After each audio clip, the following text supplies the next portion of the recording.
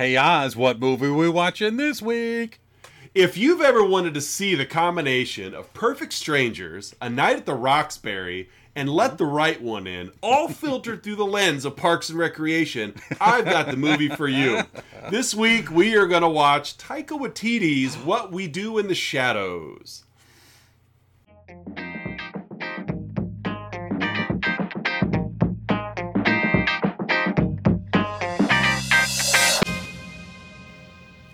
Welcome back to another week of Let's Talk About Flicks, your new favorite podcast where we take a monthly theme and we go back and forth bringing movies to satisfy that theme. Because the theme gods have reached down and blessed us, and we must make sacrifices for his nourishment. I'm one of your hosts, Oz, and I'm Curtis. And this week we are talking about Taika Waititi's not Thor, Love and Thunder, but What We Do in the Shadows. Not the Thor ones, but ones that kind of put them on the map to begin with. We're talking about What We Do in the Shadows. Another mockumentary. This is mockumentary month. Another mockumentary that has little to zero plot, which makes conversing about the movie slightly more difficult. But that just gives us a lot more improvisation than more room to breathe. That's true. That's true. So if you're here only because you enjoy us taking you from point A to point Z, you're going to be a little confused this month. Yeah, because there's not really a point Z. There's no point Z. We don't necessarily even come in on point A. It's somewhere like point lowercase j or something. I was going to say there's point uppercase A and lowercase a. It's true. And they're not in the same location. No. So. Before we get started with characters, let's give a shout out to Don S. Thanks, Don. Our lonely Patreon subscriber who would love nothing more than to share this airtime with somebody else's name. So have a thanks, warm, Don. warm Patreon embrace. So thank you, Don, for your patronage, and if you would like to help out, you can always hit the link up down below and become a new patron. We're always looking for new patrons. We're always looking for reasons to create mini episodes. One we might actually talk about one of us. Gobble gobble. All right, so again, we're talking about Taika Waititi, and we can't ignore Jermaine Clement either. We can't. This is their puppy, and so that they've raised for themselves. So who do we have in this motion picture? I took down 8 characters for the character breakdown. It's Oz's week to lead the plot, as Oz and I exchange plots and characters each week. And the plot. The extensive plot of this movie. So I took down 8 characters from this. There's really kind of 4 main ones and then 4 backing characters. So our 4 main characters are, we have Viago, played by the aforementioned Taika Waititi. He is a 379-year-old vampire. He's very uptight. I read that Taika based his performance on his own mother, which is quite interesting. I read that as well. I thought that was sweet. We have Vladislav, played by Jermaine Clement. He's Vladislav the poker. Yeah, that's right, the poker. He's the eldest of the vampires at a sprightly 862 years old. He's kind of an old school vampire, enjoys torturing people, dresses in that very kind of gothic style. Yeah. We have Deacon, played by Jonathan Bruh, if I get that pronunciation correct. He's spot on. He's the young man. He's the youngin' of the group at a mere 183 years old. He's the rebel. He does crazy things, and he also likes to knit for fun. So yeah, good for him. He's also a kind of a beatnik in that sense. He was actually turned by another one of our characters, Peter, played by Ben Francham. He's 8,000 years old. Yeah, he's your Nosferatu. Yes, yeah, very much a Nosferatu knockoff. Prefers isolation, prefers to be in his stone casket in the basement. We then have our 4 sort of supporting characters. We have Nick, played by Corey Gonzalez Macer, if I'm getting that right at all. He's a character, we'll get to this a little bit in the plot. He kind of is introduced to the group a little ways into the movie. We have Stu, who's Nick's friend, who ends up becoming their own personal IT tech.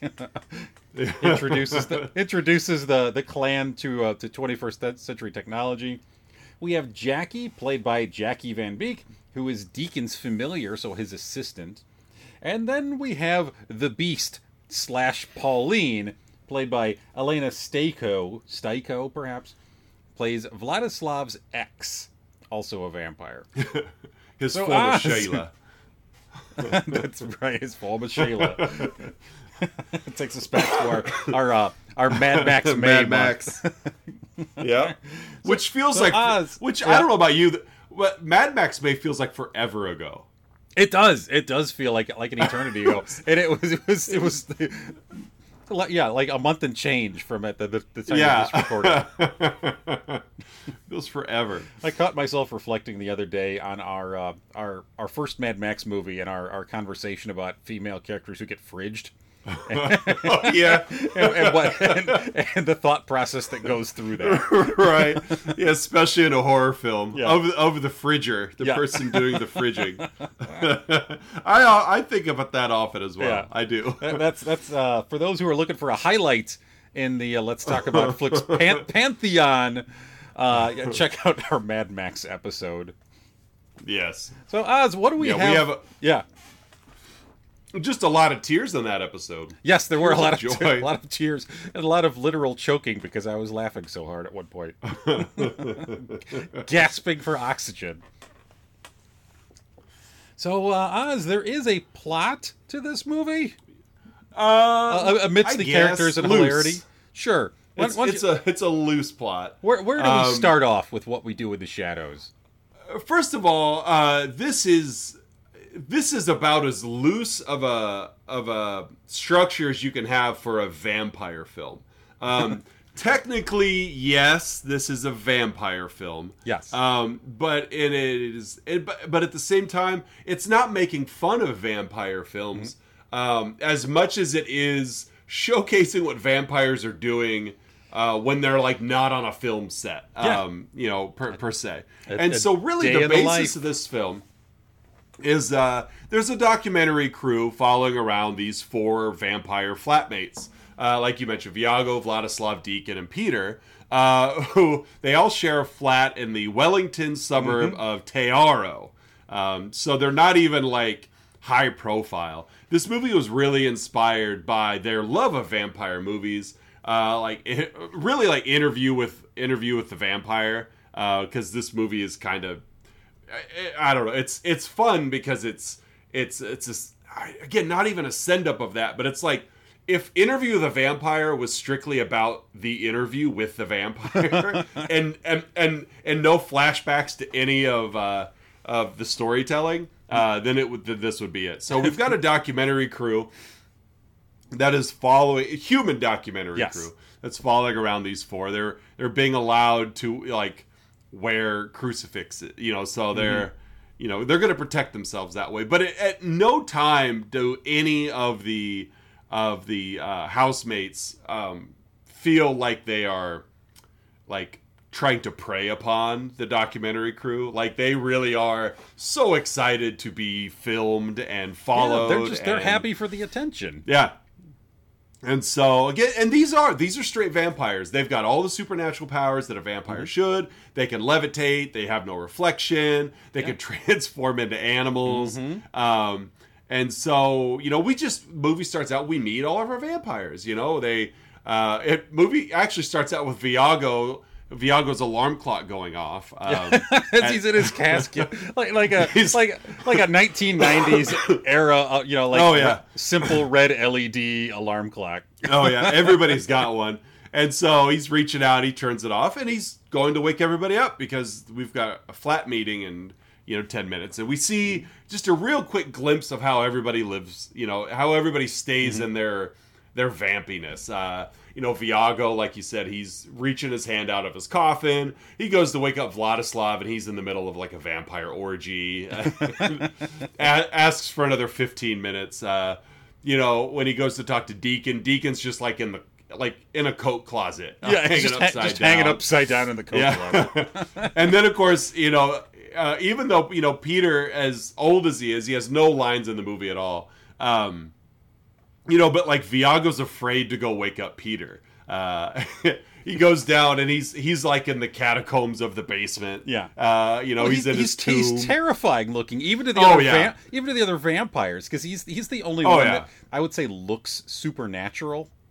Oh yeah, yeah. If you haven't seen it and you want to wrap your brain around it, he looks like Max Schreck in Nosferatu, or he looks like the Barlow character in Salem's Lot. Like he's just that or John Malkovich's rendition of Nosferatu in whatever that vampire movie was. I can't think of it. Just the long pointy ears, white creamy skin, bald head, giant fangs, piercing eyes, not your sexy vampires by any stretch. A horrific vampire. Yeah, it's just a giant vampire rat. So they have their they have their flat meeting, and it's like this. What makes this movie so much fun in my mind is they don't have to be vampires. They are four just regular roommates that they would make. You could make a sitcom, in the late 90s about this, minus the vampires, and it would probably be the top-rated sitcom on TV, because it's Friends, it's Seinfeld, it's the Big Bang Theory, it's flatmates doing flatmate stuff. Yeah, and only these are vampires, and so all of that vampiness gets in the way. They've got a chore wheel that it's Deacon's job to do the dishes, and he hasn't done the dishes in forever. And it's like all the dishes they're all just piled up in the sink, just covered in blood. So it's like these vampires eat on they use cups to drink their blood. Well, Viago at one point gets upset because you could put some towels down before you feast on human blood. Or newspaper. Yeah. and so they just go through regular human stuff. Like at night they all decide they're going to go out and they want to go to a nightclub because they want to feast, they want to eat. Of course, the problem is, this is where the vampireness comes into the way. They can't go in anywhere unless they're invited. So the bouncer has to say the right things. Right. The bouncer doesn't know that they're vampires. Right. And so, they think that they blend in, but of course people are, yelling vampires or walking down the street. But all these bouncers at all these nightclubs are not going to let these people in. It's also funny because before they go out, they're putting on clothes, but they can't see their own reflections, so they don't know how they look. So they all take turns drawing pictures of each other and how they would look. Describing them, and it's fun because it's this this clueless wardrobe changing scene, and it's just so much fun, this movie. We meet Jackie, Deacon's his human familiar. Of course, most of you guys out there in listener viewer land are probably more familiar with the TV show What We Do in the Shadows, which is a spinoff of this on FX. It's been on for 4 seasons or something, and it is equally hilarious. It is, I would say, the language in that show is more extreme than what the language in this movie is, which is ironic because that's a TV show versus this being a film. Right. And so but the movie is from the same creators. There's more than one episode where Deacon and Viago and Vladislav all show up, and so there's a lot. The show gives the movie a little bit some more legs to run with. Sure. Things that are brought up in the show or in the movie show up in the show and are given a little bit more breathing room just because of the weekly commitment. And so chances are you're more familiar with the show, but the movie is definitely worth a watch. So the concept of the familiar comes up. A vampire basically promises a human, "I will turn you into a vampire if you do my bidding." Dracula did it with Rumsfeld. It's age old. We talk about it not only in the original Dracula, but even Francis Ford Coppola's Dracula, which we covered back in February. And so, Jackie, she's cleaning up the gore left behind by their feeding. She's a married mom. She just wants to be a vampire. Yeah, she wants eternal life. She wants immortality. Yeah, she never really gets into it beyond just I want to be immortal. Like right, that's all I want to do. So. She's just a mom. She's not gothic or she's just, she's like a suburban middle class mom. Yeah, she's gonna clean up after these guys. Just like she cleans up after her own children. Right, and she tries to have a conversation at a nightclub. Where Deacon, or she's trying to. I'd like to talk about the arrangement, and he just kind of hypnotizes her and sends her on her way. Bring me. Her job is also to round up virgins, because they want to. They like the taste of virgin blood. I think they like the idea that they're virgins. Yeah. Well, it's like Vladislav says too. It's like, think of it like a sandwich. Like, it tastes so much better when no one has slept with it. You're paraphrasing a little bit there, but yeah. Slightly, yeah. This is a PG program. And so Deacon requests she bring back some virgins. The first person, she brings back two people. She brings back a woman who insulted her in grade school. And so she's pretty sure, she figures she was a virgin then in grade school. So she's probably still a virgin. Yeah, so she brings her. Logically, that checks out. And then she also invites her ex-boyfriend, Nick, who was like her boyfriend when they were 10. And of course, he was a virgin then, so he's probably a virgin now. Of course, neither one of these people are virgins. They kill the woman, and Nick actually gets away. He's running through the house. Mm-hmm. Really cool sequences. They Viago's chasing him, and every corner he turns, Viago is there. A really cool scene where he puts on a backpack, and then Deacon starts. His arm comes out of the backpack and he starts crawling out of the backpack. Long story short, Vladislav is like the cat with the Vladislav face. But Peter gets him. Yeah, good old Peter. Because Peter's basically just a predator. That's all he is.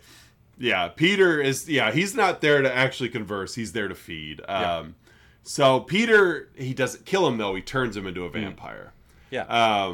And so that makes Nick the youngest of all the vampires now. Yeah. Which is very upsetting to Deacon. Because Deacon was the young fun guy, and right. That was his bit. He was always dancing, and doing crazy Deacon things because he's the young guy at 183 years old. Because he was the cool one. And now Nick's he's cool. Threatened. Because Nick's the young guy. Deacon has been unseated as cool young vampire. And so a couple months flash by. I'm assuming the documentary crew has just had nothing of worth for the last 2 months. Yeah. The vampires finally, they accept Nick into their group, mainly because of Nick's friend Stu, who is a computer analyst. Kind of a fun story. The guy that played Stu, legit is a computer guy. Mm-hmm. He's an IT guy, and he's a friend of Taika's, and so he invited him in for just this real small part. But of course, he didn't give him any idea of how big the part was actually going to be. So Stu is not an actor. Stu is just a friend. He's just a guy who just a guy. Which, because he thought his part was so small, he's just so cool and calm about it. And I think it really amped up his performance because he didn't realize he was going to be such a focal point of the movie. Which always cracks me up because it's Stu, you didn't realize how many scenes you're in? Mm-hmm. But whatever. I love how everybody likes Stu, too. Everybody loves Stu. Oh, yeah. Despite the fact he's got a pretty blah personality. Oh, yeah. They all love him. But they love him far more than Nick, for sure. And so Stu comes along and introduces them to modern technology. Mm-hmm.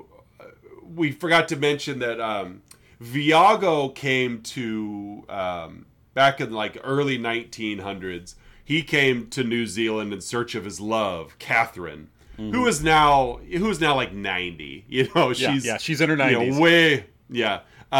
And so Stu helps Viago with the internet to help find Catherine. Turns out she's just living right there. She's living in like an old folks home right there in Wellington. Yeah, she's widowed. So she's single. Yeah, ooh. and so Stu, it's kind of cool.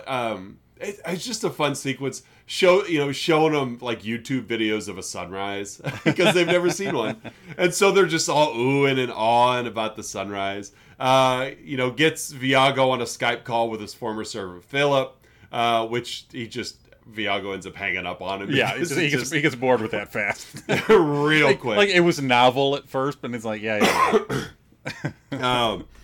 And so. One of the things they really like about Nick is Nick can get him into these bars and these clubs because Nick, of course, is a young guy from Wellington, so he knows all the bouncers. He can get him into all these clubs. Other than that, Nick really struggles to adapt to being a vampire. Of course, you already mentioned Deacon doesn't like him because he's the new guy. He's usurped his position. And just Nick doesn't make any effort to keep it quiet. He tells everybody. Hey, I'm a vampire. There's a one fun scene where he's trying. Hey, you know Twilight? You know Twilight? Well, I'm Twilight. He's trying to convince a guy that he was Robert Pattinson's character in Twilight. There's another just kind of random fun scene where oh no, it was before they turned Nick, where they offer up dinner and it was just a plate of paschetti. Yeah. And Deacon's sitting there do you like your paschetti? And it's basically it's the scene from Lost Boys where Kiefer Sutherland's David turns the Patrick guys for Jason Patrick or whatever. Jason Patrick Yeah, before Michael turns into a vampire, when he's like giving him like Chinese food and the rice look like maggots and the lo mein noodles look like worms or whatever. It's that scene, but it's with paschetti. Do you like your paschetti? Do you like eating worms? You could tell that he thinks it's pronounced paschetti because he's so... Oh, yeah. He thinks he's toying with it, but he just sounds ridiculous. And Nick's just an imbecile. Yeah. Like, Nick's an idiot. And so... Nick, he's telling everybody, I'm a vampire. He makes a comment to one guy. He goes, I'm a vampire. And the guy goes, oh, I'm a vampire hunter. And Nick just blows him off thinking that he's messing with him. Well, later on, everybody returns back to the flat. And this vampire hunter had broken into the basement during the day and exposes Peter to sunlight, just burns Peter alive. Which... come to find out, they snapped the vampire, the vampire slayer, the vampire hunter's neck, and Nick admits that he told the guy, and he just didn't believe him, and he recognized him afterwards, like that. Oh, yeah, I know that guy. Yeah, that's the guy I told I was a vampire. He said he was a vampire hunter. I just didn't believe him. So now, the vampires are all ticked off. They kick Nick out because he killed Peter. Deacon tries to kill him, but the police show up for a welfare check. Yeah. He heard a disturbance and saw smoke. Yeah. There's just completely inept law enforcement. Well, they actually go ahead. Well, yeah, Viago hypnoptizes them. And he even admits he's not very good at hypnosis. I'm not the best at hypnotizing. He tells them that they're not going to see anything out of the ordinary. And so it's this like waiting game. Everybody's on pins and needles. Like, is this charade gonna work? Yeah. Like he's like at one point they see the dead vampire hunter on the floor of the basement, and the cops see him as like someone who's just asleep on the floor. Right. Like Nick's floating in a corner at one point. And they walk in. They just ignore it. I don't remember what they pointed out. Well, at first there was a little moment of, are they onto us? But it's like, oh, this room doesn't have any smoke detectors. Oh, that's what it was. There's no smoke. It was just fun. They actually spun off the law enforcement into a very short-lived TV show.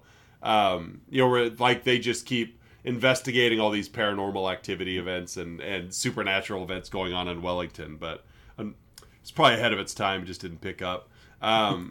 Man, talking about the plot of this movie is tough because it's like you talk. Yeah, you talk about something and then you're like, oh wait, they kicked Nick out, and then I remembered, oh wait, before that they crossed paths with the werewolves, and Anton and the werewolves, like walking through a park and there's a bunch of men, and it's before the moon came out.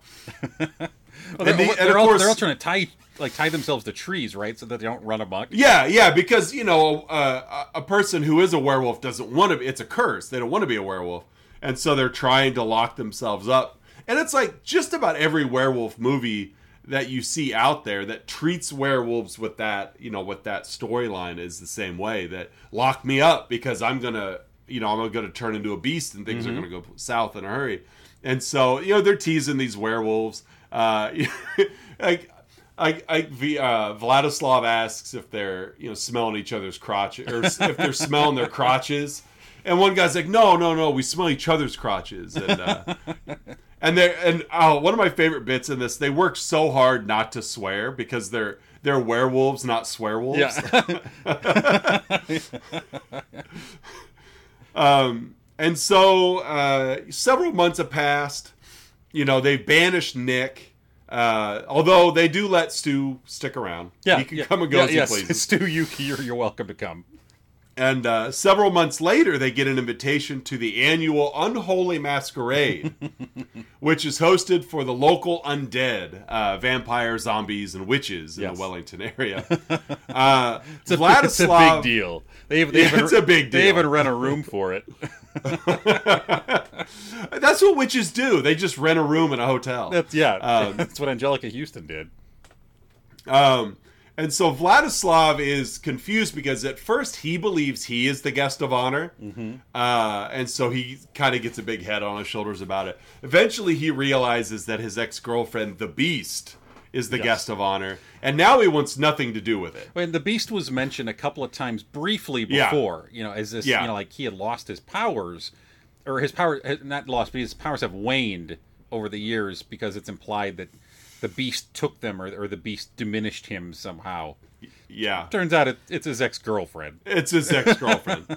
And so, when he discovers that it's about her, he just, ages, decrepitly. Yeah. Like, all of his life force has been pretty much stolen, and he's just, nope, he's not having it. And so, Viago and Deacon go to the ball. They find Nick there. They find Stu. Nick has turned Jackie into a vampire, so Jackie's there. She's all excited to be a vampire. Again, this is where we find out the Beast is actually Pauline, Vladislav's ex-girlfriend. And this is where everybody there discovers that Stu and the documentary crew are humans, and they're not supposed to be there. Yeah, because Nick brought Stu as his +1. Yeah, he was confused. Nick's first time going to this, not thinking that it's that it wouldn't be a good idea to bring a human to a party with zombies, witches, and vampires. Right, and the same really with Deacon and Viago, as they bring the documentary crew with them. Yeah, and so they break the fourth. Well, it's hard to say they break the fourth wall because we've been talking to a documentary crew the entire time. But this is where it's the third and a half wall. Yeah, the documentary crew kind of gets brought into the action instead of just being the camera now. And so the party guests, they all threaten to kill. They're going to feed on him. This is when Vladislav arrives, and he's got this dumb mask on. He's decked all in white. Doesn't think anybody knows who he is until he takes his mask off. He gets into a fight with Pauline's new boyfriend. And so Stu out of nowhere, Vladislav and Julian, this new boyfriend, are having this fight. Stu comes out of nowhere and just impales Julian on a flagpole. The vampires, the documentary crew, they get out. They save Stu. Everybody gets out. This is where they run into a pack of werewolves. It's now a full moon, so they transform. Stu and one of the cameramen get mauled by the werewolves. It's kind of a cool scene. So they all run off. They think Stu's dead. They grieve for him because Stu's the only person they ever really cared about. And so, fast forward again in time. Nick comes back to the flat with Stu, finds out Stu survived the attack, and he's now a werewolf. Yep, he's been turned. Yeah, so Stu he's urging, he's asking, hey, let's see what we could do here. So the werewolf pack visits the vampires. Stu's kind of bridging the gap between the two. They let Nick back into the fold. Again, Stu's really like the great, the great savior of all of this. Yeah, because everybody likes Stu. Right. And so Deacon, he invites the werewolves inside. Viago reconnects, and it's a really cute scene. Reconnects and with Catherine, who he is now turned into a vampire. Yeah, so it's like 96-year-old woman. 90-something-year-old Catherine. And she's just so excited to be there. Yeah. And he makes it, he's like, a lot of people, a lot of people comment about the age gap. Because, of course, he looks way, way younger. Yeah. A lot of people comment about the age gap, like I'm some kind of cradle robber, because he's like twice her age. He's nearly 400 years old. I got him confused with Deacon's age. Yeah, he's like ancient compared to her. So it's just this fun little spin. So there's some scenes during the credits. Vladislav's got back together with Pauline. He's now like self-inflicting torture because their relationship is so bad. Jackie is still a vampire. Her husband is now her familiar. At the very, very end, little post-credit scene, Deacon's trying to hypnotize all of us in the audience to forget about the events of the film. I wouldn't have even noticed that. I was typing in some notes and doing some of my other like post-plot stuff, and I hadn't turned the movie off. Just happened to be on. And it came back on. Yeah, I didn't catch it the first couple times I saw it, but I'd seen it in the trivia or something, so I stuck it out. And it's just a fun little scene. Really, this whole movie is nothing more than a fun little scene. just a fun little scene. It's just a collection of everyday things spun through a vampire filter, and how it's funny. Like Stu comes along and introduces them to digital photography, so now they can actually see what they look like in their outfits, and they've and it's just a fun movie. So what are your, even without this, like, where do you stand on vampire films, like vampires as horror villains? Like, where do you stand in that regard? I mean, I like a good vampire flick, like a lot of people do. The Bram Stoker's Dracula, which again, as Oz mentioned earlier, we did in February, our month of love. Yeah, wife's choice. Wife's romantic choice. Yeah, because my wife is nuts and picked Bram Stoker's Dracula as her choice for romance. Yeah. It arguably was the most romantic movie we watched that month, though. You're not wrong. Yeah, predatory romance. Yeah.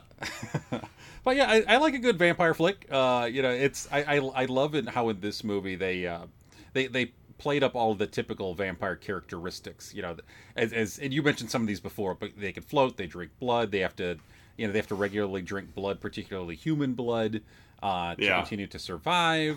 When Viago bites that one girl, one lady, and accidentally hits an artery. It's an artery, and he's like laughing at the blood as it's shooting out. It's freaking out because it's getting everywhere. Yeah. And and the other scene where he's talking about Catherine, and he shows like the silver locket she left him, and he put his own picture in there, and then puts it on, and his chest starts to sizzle and smoke.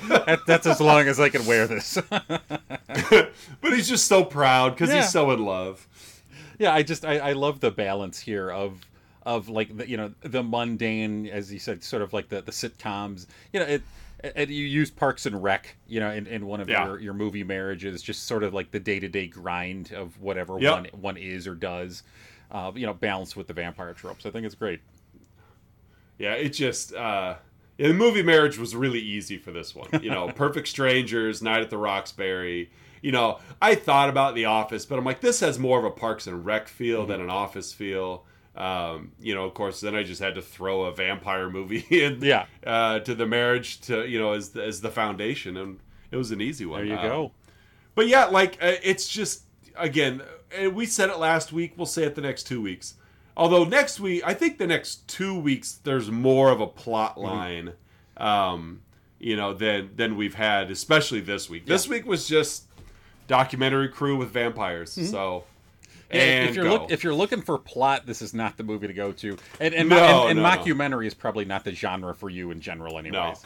No. But this is definitely one that I feel you could watch this movie repeatedly and catch different things that you missed. Just different gags. Yeah, because there's always something going on in the background, but it's just because it's fun. Like of these four, including five, we'll include Peter and we'll include Nick. Two questions. Sure. Who was your favorite, and which one do you feel you would have identified with more? I think I would have identified probably with Viago the most. Just me and some of my analness. I would have identified with Viago the most. I really enjoyed the Peter character. and again, it's not because he was featured much. He was only on camera for probably a total of a minute or two throughout the entire movie. But just how the others are just terrified of him, and like vampires terrified of this other vampire, and again he's the one who looks the most vampire-ish. He's the one who could not pass for human if he was out. I love what he is and represents, and how the other characters react to him. He's just like, by force, he's the recluse, and he's okay with it. Like, you never see him anywhere else. Like, he's actually good friends with Deacon. There's one fun little where they're talking to Deacon, and Deacon's talking about being turned, and Peter's just shaking his head like, yep, that's how it went. It's just like Peter's the, I know you and I don't like to go the looks route, but it's like Peter is by default, he's like the ugly roommate that everybody loves anyway, but it's like, we can't get caught with him because the jig is up. Yeah. I would say I probably also would probably relate more to Viago than the others. And it's a toss up. I would say I really like Vladislav's character. I really like Jermaine Clement anyway. I think he's hilarious. And so, but yeah, his portrayal of just macho, like I am the sexy vampire. I did see that he based his performance on Gary Oldman and Bram Stoker's Dracula, which it doesn't surprise me. Just this, I can do whatever I want. Kind of larger than life. Yeah. But at the core of it is so unsure of himself and has very low self-esteem and just acts way overboard in order to compensate. To portray to compensate for his own inadequacy. Yeah. What is? Do you have a favorite vampire movie? Oh man, it's. I mean, I could list a few, knowing full well I'll forget something here in the moment. Oh my goodness. I mean, Nosferatu as a throwback is great. Bram Stoker's Dracula is great. What's that? Oh, I'm blanking on the name of it. I think I know, and I'm just Bill Paxton. I'm not going to tell you. Oh God, you're. Well, of course, vampire movies you like, and of course I can't remember the name of it. Catherine Bigelow directed it. You're not going to tell me, are you? Zero Dark 30. You're Point Break. Is it Point Break? Yes, it's Point Break. You something or other. It's Near Dark. You're thinking of Near Dark. Yes, I had like the box art in my head, and I just couldn't put the words. Lance together. Henriksen. There you go. Jeanette Goldstein. Yeah. Oh, Bill Paxton and Lance Henriksen. You put them together, and you're always gonna have a winner. What about you? And Jeanette Goldstein. You could throw her in the mix too. It's no surprise that I believe at that time that was when I think James Cameron and Catherine Bigelow together. Yes. At one point. Yeah, that was probably that time. That was right on the heels of Aliens. Yeah, because they were sharing a lot of cast members. Vampire movies for me. I'm a big fan. I do like Lost Boys a lot. I do like Near Dark a lot. I love the fact that they never call them vampires. They never refer to them as vampires. They're just vampires. But no, I've seen a lot of garbage as well. I like George Romero's Martin. I think that's a fun even though he's probably not a vampire. It's still fun. But there's like From Dusk Till Dawn, which is just dumb fun, just nuts. Yeah. I only because of nostalgia purposes. We had HBO as a kid, and Once Bitten with Jim Carrey was on all the time. Yeah. I'm a big fan of that movie. I've never seen it. I've never seen it. Oh, I would chalk it up mainly to nostalgia. It is pure 80s. And it's contained Jim Carrey. He's not Ace Ventura Jim Carrey yet. Small dose Jim Carrey. And he's just charismatic, and it's a fun movie. It's a very fun movie. There's also like Andy Warhol's Dracula, like I've seen that one. Was it Udo Kier? I think yes. The Virgin, bring me a virgin, a virgin. Because there was a couple of them there. There was Flesh for Frankenstein and was it Blood for Dracula? I think so. Yeah, I couldn't remember the full name of it. Yes, Blood for Dracula. And it's not bad. I think both of those movies got Criterion cuts. And it was there. I mean, they're just so lavish. Yeah. Then of course you got you can't go without Christopher Lee and all the Hammer films, which also are just so like they're so much fun. But they're definitely a different mindset of. But no, I think the vampire genre, I mean, you could go, they've made it for about everybody. Yeah. I know one of our go-tos with our good college friend Bernie, Best Buy Bernie, who had all of the, who back in college freshman year of 98 had all of the like primo, he was the first one on the floor with a DVD player.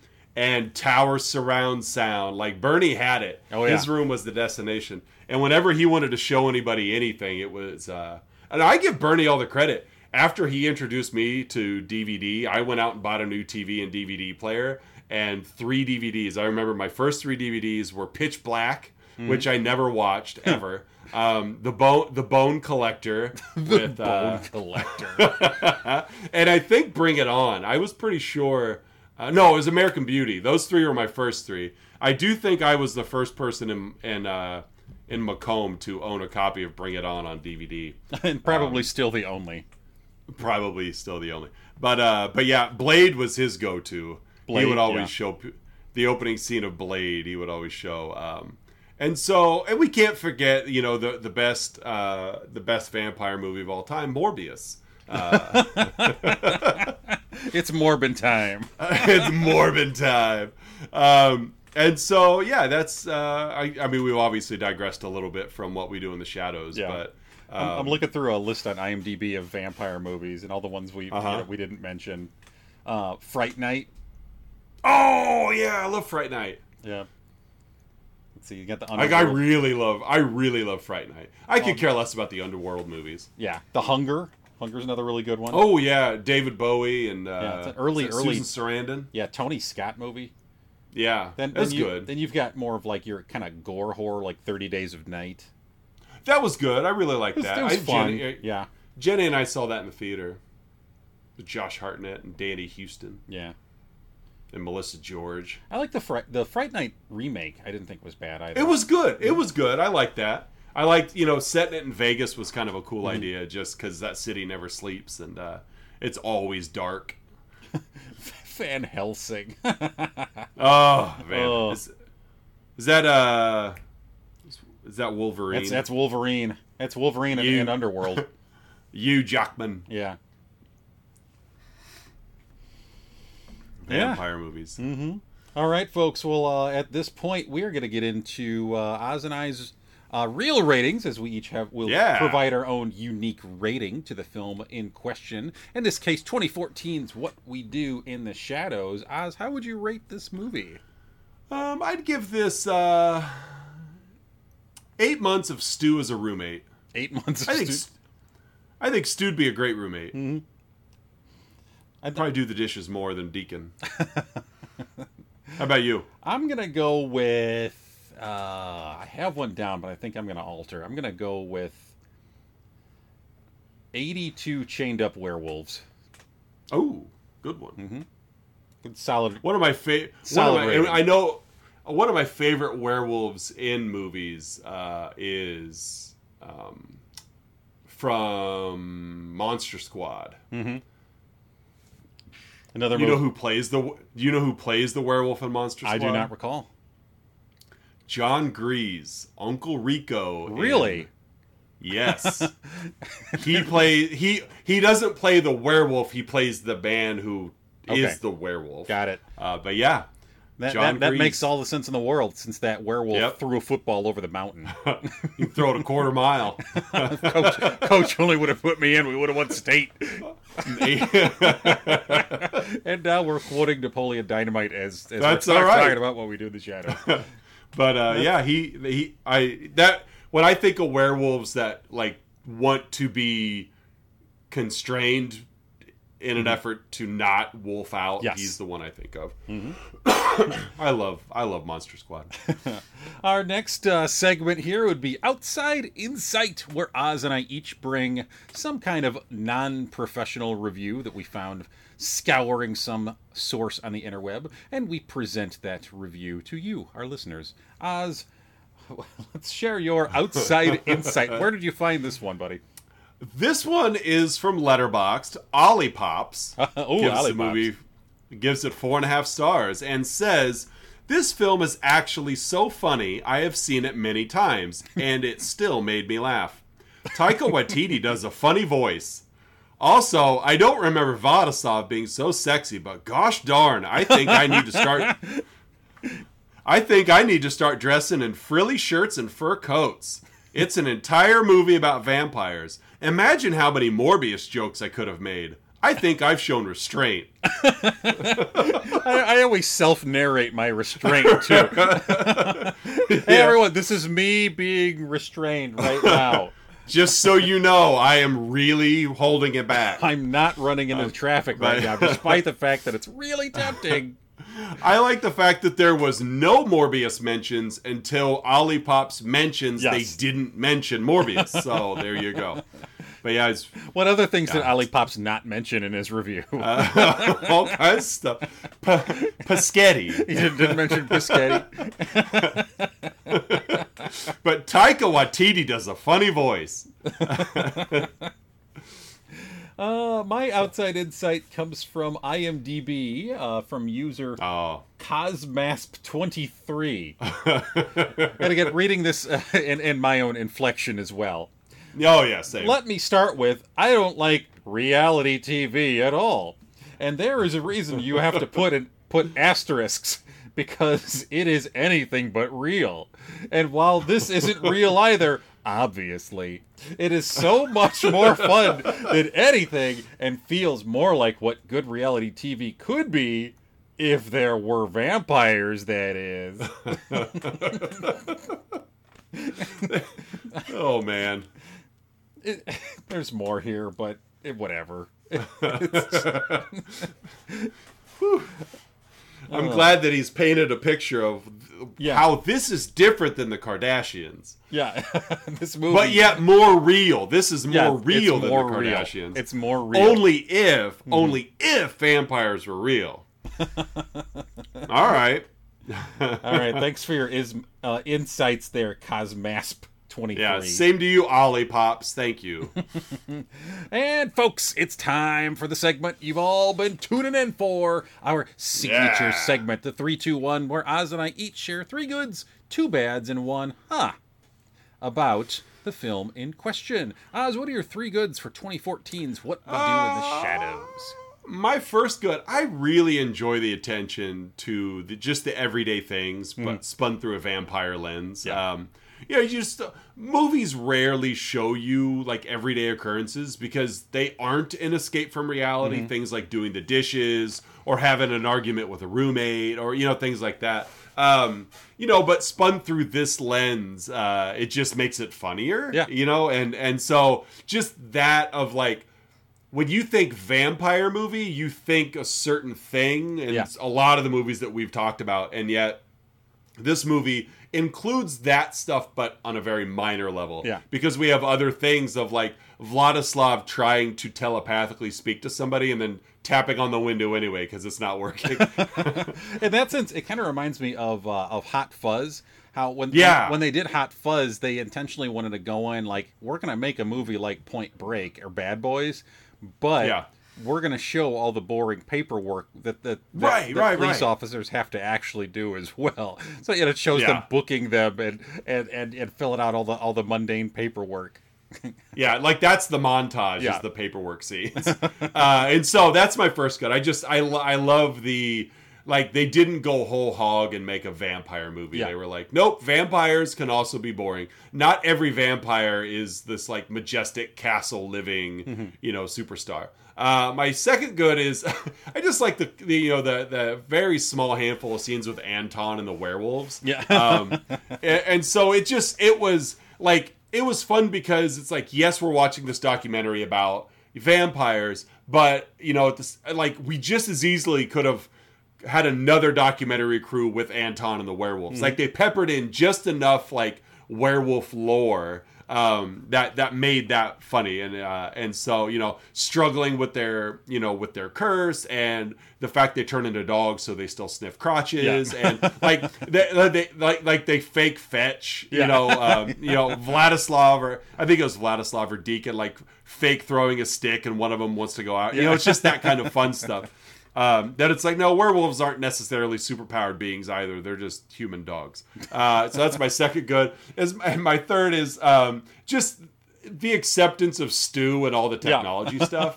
Watching a sunrise on YouTube, taking photos, just all that stuff. He brought a meal. Like Stu coming into the house was a meal, but he brought so much more to these guys that they valued him for his other resources. And I just thought that was fun. That, like, you just get, again, just kind of throwing water on the vampires and humans can't coexist. It's like, no, they can if they like you well enough. And so that's my third good. How about you? My three goods, I'm going to start with the effects. This movie was pretty low budget. And because it's vampires, everything's at night, so I think they're able to kind of hide some things just because it's darker.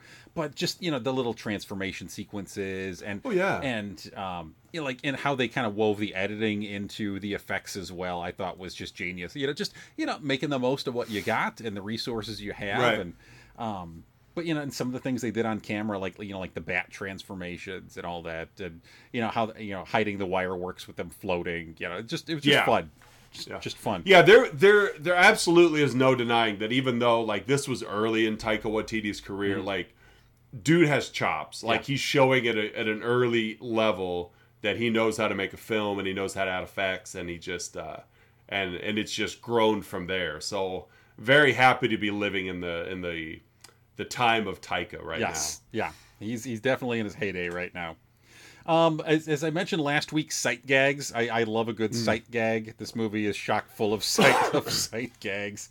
Whether it be the cops walking in and they're hypnotized and the things that they're seeing and not seeing. Some of the gags that you mentioned, with the werewolves. Again, we also mentioned this before too, but Viago, he hits the main artery when he's trying to right. When he's going after a victim, and it just starts squirting everywhere, and he's mad at himself because blood's getting everywhere. And now he has to clean it up. And again, I'm just such a fan of just silly throwaway sight gags that don't drive the plot or the story, but they're just there for a yuck, and that's it. Yeah. My last would be, I love how, again, I have a feeling this is going to come up with our bads, but as little of a plot as there was, I thought they did a good job with the character histories. Like, you don't get their life story, but you don't need their life story. They give you just enough, to kind of flesh out who they are and how they became to be the person or the vampire they are today. Like with Viago and, following the love of his life from Great Britain to New Zealand, and how this has kind of always been something that he's felt like he's missed out on for the last almost 100 years. Oh yeah, well it's because like I said, when he went to follow her and then like postage got mixed up, so it took longer to get there, and by the time he got there she had already fallen in love, so he just backed off. And so that was, he didn't have the heart to go after her. He just let her be happy. Mm-hmm. Yeah, it was fun. Yeah. So the characters, and again, just enough of their history. So yeah, those are my 3 goods. Oz, what are your 2 bads? First one is this movie just wasn't long enough. I would have loved to see another hour of just what they could come up with, because you could tell they were having a blast making it. It was just fun watching it. Mixed in the same level. It's like there wasn't really a lot of swearing in the movie, but at the same time, like, I'm looking forward to when my kids are old enough that I can put this in front of them. Yeah. Because it's not scary, but yet there's horror elements, and it's funny, but there's enough bad language. Just one of those mixtures of. But at the same time, knowing the age of my kids, right now they wouldn't get any of the jokes. It's almost like you can't really enjoy this movie until you've seen other vampire movies to build up enough knowledge of vampire lore to then, watch them make fun of it. And so that's really, it's a dumb one, but, just the movie went long enough. Very thankful for the show, though. Yeah. Different cast, three different vampires. But, oh, man, is this show so funny.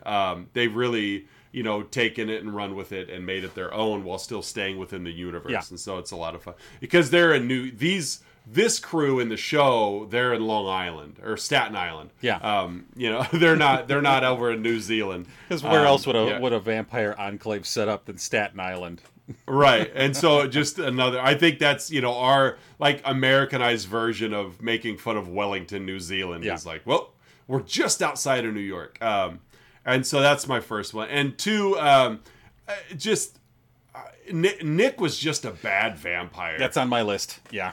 Yeah, it wasn't a detractor, but it just the Nick role didn't do a lot for me. Yeah, but at the same time, maybe he was excellent at what he was doing, because he just gave off this like dumb early 20s like stereotypical frat boy kind of thing, and then that's who he was. Yeah, kind of entitled, and yeah, and like Deacon had, Deacon was Deacon, but it's like Nick was just an idiot, so that was my second bad. Was just Nick was just a bad vampire.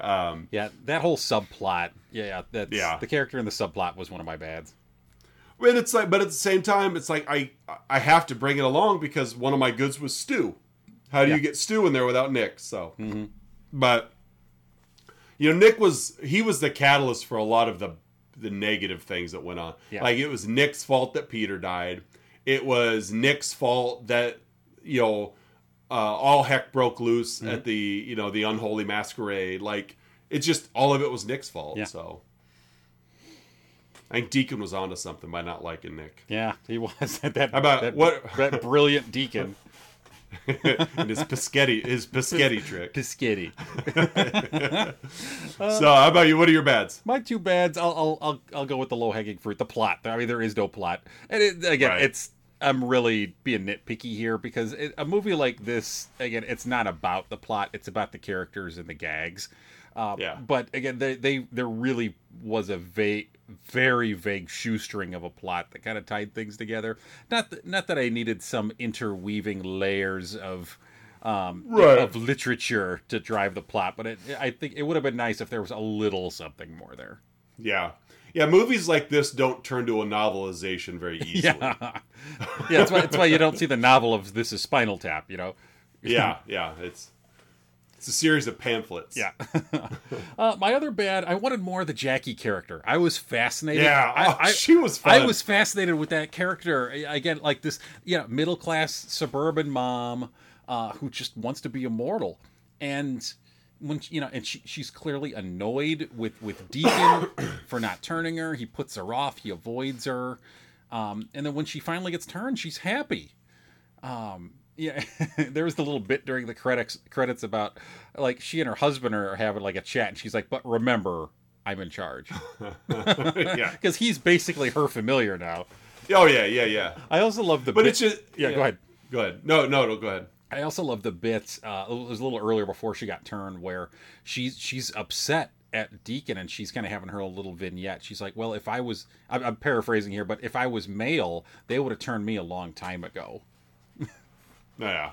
And it's funny with Jackie because you get a sense that like her life is probably very boring. Yeah. Like she's a mother, she's married, and that the boring everyday life is probably what leads her to want to be immortal. But at the same time, like being immortal just means that boring life is your life now. Yeah. Like, because we're watching these vampires, their lives aren't like magnificent. You know, they're very you know, hamstrung by what they can't do. And Jackie's like, I went in on that. It's a, you know, just kind of a grass is greener situation. Careful what you ask for. Yeah. and so that was, you know, I agree though. I really like the Jackie character. Yeah. So yeah, just more Jackie. Oz, what's your one for this movie? My there was a lot of artwork in this movie. And my is, do you think that the artwork in this movie was found or created for the movie? Aside from, obviously there were instances where the characters were added, but I was really impressed with the like archaic artwork.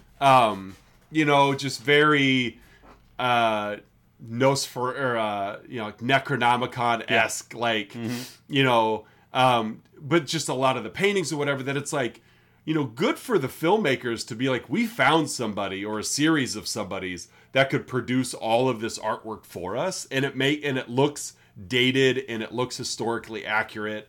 And so it's like, I wonder how much of that was found and then altered to look at, or if it was all created. Because if it was all created, that person needs like an Etsy shop. Yeah, it's great stuff.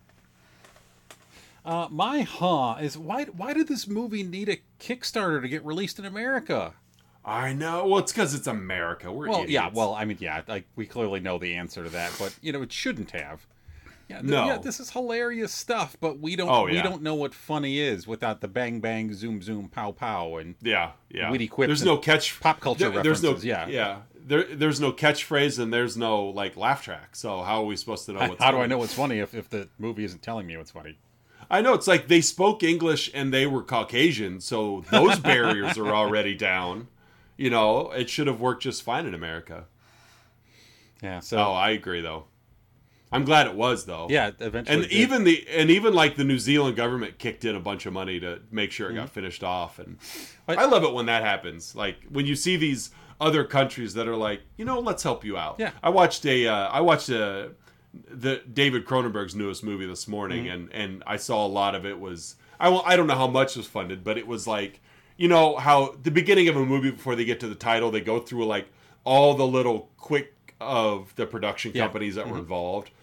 And like, you know, like Film Canada was one of them, and I'm like, that's awesome that, you know, that there's that nations around the world value art to the point that they're like, we'll help you out. Not America, folks. Not here. Nope. You entertain me. That's your job. That's right. It's your duty to entertain me, not do art for art's sake. The best we could do is a tax break. You're lucky if you get that. Yeah, exactly. All right, well, Oz, next week, what do we got in store? We are going to hit week 3 of Mockumentary Month with the granddaddy of mockumentaries. Yes. You know, or the father or whatever. He's the patriarch of the mockumentary world. We're going to catch Christopher Guest's Best in Show. Yep. Oh, very excited. Yeah. Yeah, I think it's kind of an obvious one for this month, but I think sometimes you have to be obvious. Oh, and that's totally fine. Yep, absolutely. And I think we could have gone with any number of Christopher Guest movies. But I think the one you chose, possibly is one of the more mainstream. Yeah. Which I think is perfectly fine. Yeah. And in this case, mainstream doesn't mean less than. It just happens. It just means that more people enjoy it, which is a good thing. Oh, I love this. You want good quality stuff to be entertained and popularized. I'm also excited that you enjoyed your first viewing of What We Do in the Shadows. Yes, yeah, I was very, very happy with that, and a little upset at myself that I hadn't taken the time to watch this before. Well, and you know how I feel when I get to introduce you to something that you haven't seen before, and so when you like it, it makes me very happy. So my heart is warm. So I guess in that sense, I need to not watch more things. That's true. Yeah. If you when you almost watch something, don't tell me what you almost watched, and then I'll tell you to watch. Then you'll tell me to watch the thing I was gonna watch, but then stopped to hear from you first to give you the joy. Yes. Okay. Right. That's mainly what it's about. It's about that. Yep. Have you? And the answer is probably no. Have you watched Everything Everywhere All at Once yet? I have not. That's on the list. Okay. But again, you got to get there. Yes. I did watch. I did watch the honest trailer for Doctor Strange in the Multiverse of Madness, and they referenced how that's a better multiverse movie than Doctor Strange. Yeah, and I have watched Doctor Strange in the Multiverse of Madness now, so I need to watch the honest trailer for that. So yeah, it's pretty funny. I think like most of the time, it's pretty accurate. Yeah. I'll have to definitely watch that before we get done here. All right, listeners and viewers, that's another week of Let's Talk About Flicks. Yes, it is. Episode 37 I know. is now in the books. On the road to 30,000. And we will be back next week with Best in Show. We are everywhere you need us to be. You could find us on social media, Facebook, Instagram, Twitter. Of course, we mentioned Patreon. You could catch our lovely visages on YouTube if you so choose. Your favorite podcast app, you could find us there. Spotify. Shout out to our overlords at the Chicago Indie Critics as well. Yes. We are now affiliate members of the Chicago Indie Critics. So if you happen to follow status. That's right. If you follow the folks over there, you'll see our podcast show up in the stream. So that's a fun little network I'm looking forward to fleshing out into. So there may be times in the future where we've got a little crossover stuff going on. We don't know. We're still just young pups in the world of the Chicago Indie Critics. Lapping at the warm milk presented to us. So, if you do follow those guys, you're looking at two of us, the two newest. We're the Deacon and Nick of That's the right. Chicago We're the new Indie kids on the block, and we'll totally be threatened by whoever they let in after us. That's right. We're hanging tough. All right. Well, for another week of Let's Talk About Flicks, I am Oz. I am Curtis. And we'll catch you next week.